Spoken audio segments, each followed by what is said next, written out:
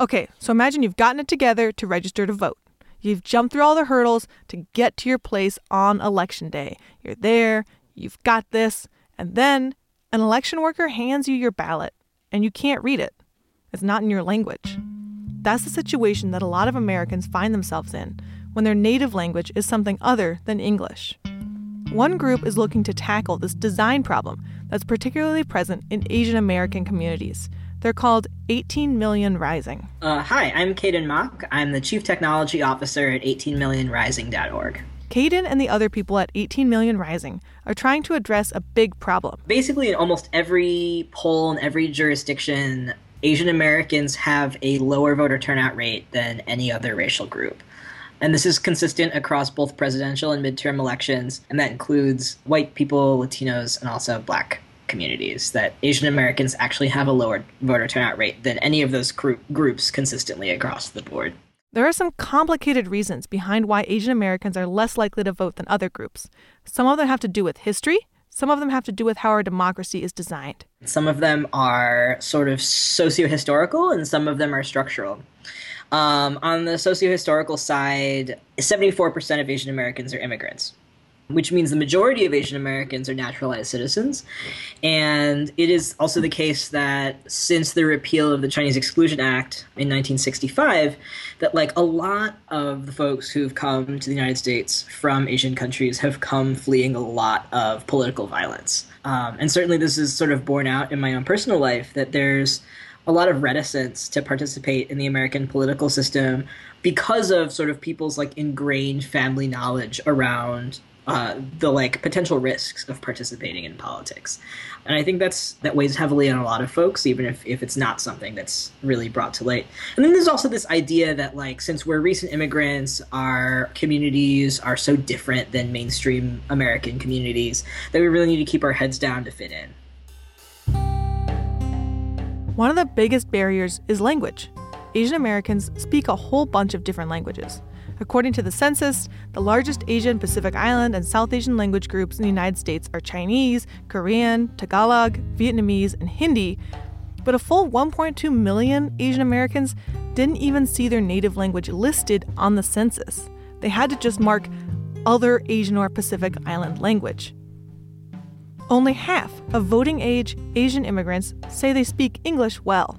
But getting ballots translated from English into their native language has proven difficult at best. The landmark Voting Rights Act of 1965 guarantees the right to have all election materials translated. But little giant loophole here. Local governments only have to translate ballots if the people who speak that language make up 5% of the jurisdiction or account for at least 10,000 people. So if you and 900 other people who speak your language live in a city of 20,000 people, the government doesn't have to translate your ballots, and probably won't. In a lot of places, people are kind of SOL. There are a lot of nonprofits that do translation work and different kinds of support work to encourage Asian Americans to get out the vote. But in general, up until this point, like a lot of the support depends on, like Los Angeles and the Bay, for instance, have like great nonprofits that are doing a lot of really hard work on some of that stuff. But, if you live in another city, if you live in Reading, say, you're going to have a much harder time finding that support. This particularly affects Asian Americans because there are so many different languages within their communities. With a lot of Latino immigrants, many folks speak Spanish. Some people speak Portuguese.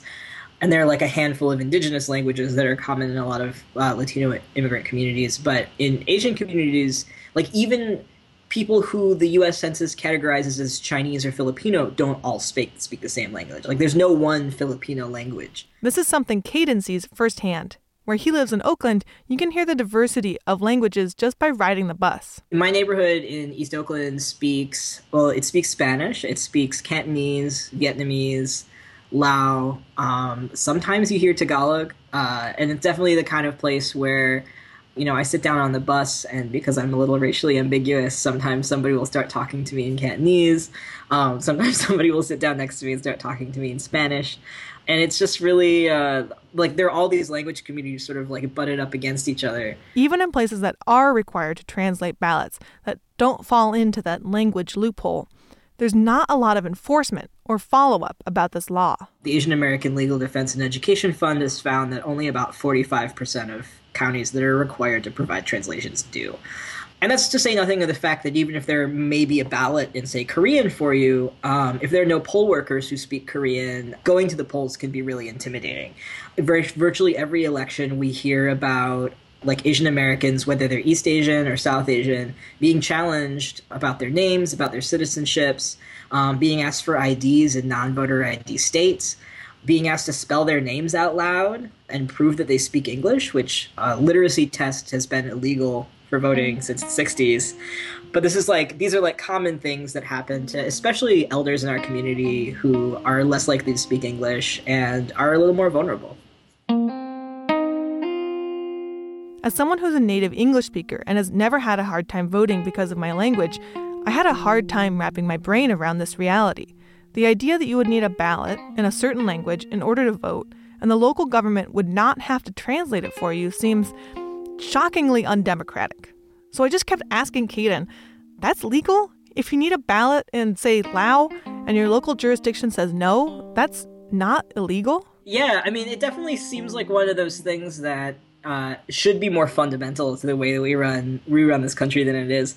And I think that actually there's a lot of folks who are thinking about voter turnout increasingly as a design problem, that like a lot of the principles that people use in information design in a variety of different industries can be applied to, like, for instance, how you even design a ballot.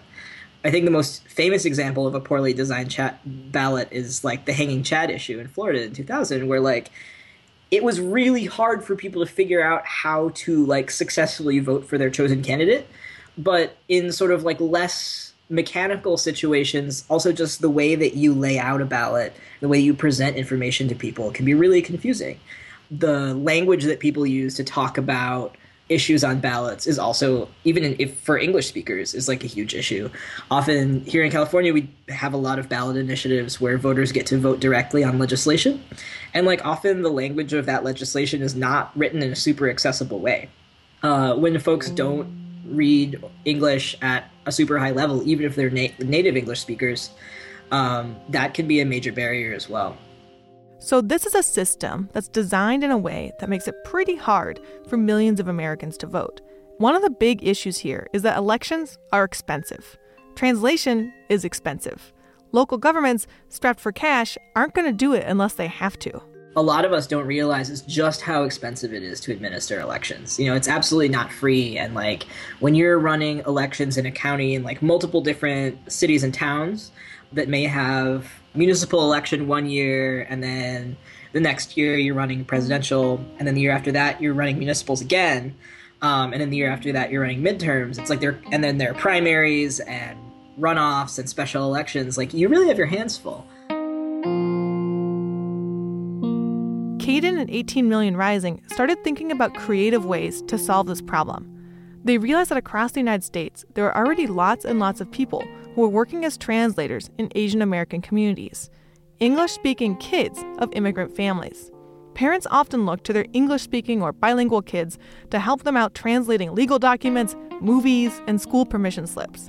It would be cool to tap into that skill to boost Asian American voting. So the people at 18 Million Rising made a digital tool. It's called VoterVox. There are a lot of folks using the internet to match people who can provide a service with people in need of that service, right? And like, I don't like always to make the sort of direct correlation between what we're doing and a lot of like sort of like gig economy apps, just because I think that those are like super transactional. But this is like very much about like, how can you use that kind of model to build community instead of eviscerate it? This fall, 18 Million Rising is debuting VoterVox. This online tool will roll out in September, just in time for the election. Here's how it works. If you're a voter looking for a translated ballot, they have a little sign-up form you can fill out with your name, your language, and where you live. They help you get a mail-in ballot, walking you through whatever necessary paperwork your state has, and match you with a volunteer who speaks your language. You and the volunteer meet up with your mail-in ballot and talk through the language and any complicated jargon that might be confusing. And sometimes it's just the act of sitting down with somebody in your community that makes a difference between, oh my God, voting is really complicated and I can't understand it, and this is something that's like approachable and can be understood. And so we're really looking forward to seeing how it works this year. VoterVox is just debuting in California and Minnesota during this election. Sort of a democracy redesign beta test before they try to take on the whole country. They also plan to hook up volunteers with educational resources like nonpartisan voting guides and background on local issues. For me, VoterVox is also about more than elections, right? Like, it's about getting more people to vote, but it's also about building community power and doing intergenerational organizing using technology, which is really kind of new. A lot of times, like, volunteering in this way is the first time that young people feel really appreciated for having this, like, special skill. It's like they never realize that being bilingual is actually this special superpower that can empower their communities. VoterVox is still looking for volunteer translators in California and Minnesota, so I asked Caden if he'd be signing up to translate for anyone this fall. This is totally funny, but I only speak English. I speak English and computer. I grew up in a mostly like monolingual English-speaking household. And sometimes it makes me sad, you know? It's like I can't talk to the like aunties who sit next to me on the bus and want to speak in Cantonese, which is my father's language. While he's not signing up to volunteer, Caden has an idea for someone who would be a great ballot translator. His dad, who lives in Texas. There are all of these like sort of like small enclaves of Asian Americans in Texas. And while we're not rolling out in Texas this year, I'm going to be encouraging him to like reach out to Chinese speaking Asian American groups in Texas and helping folks in his community. Because God knows that immigrant communities in Texas really need all the help they can get. So.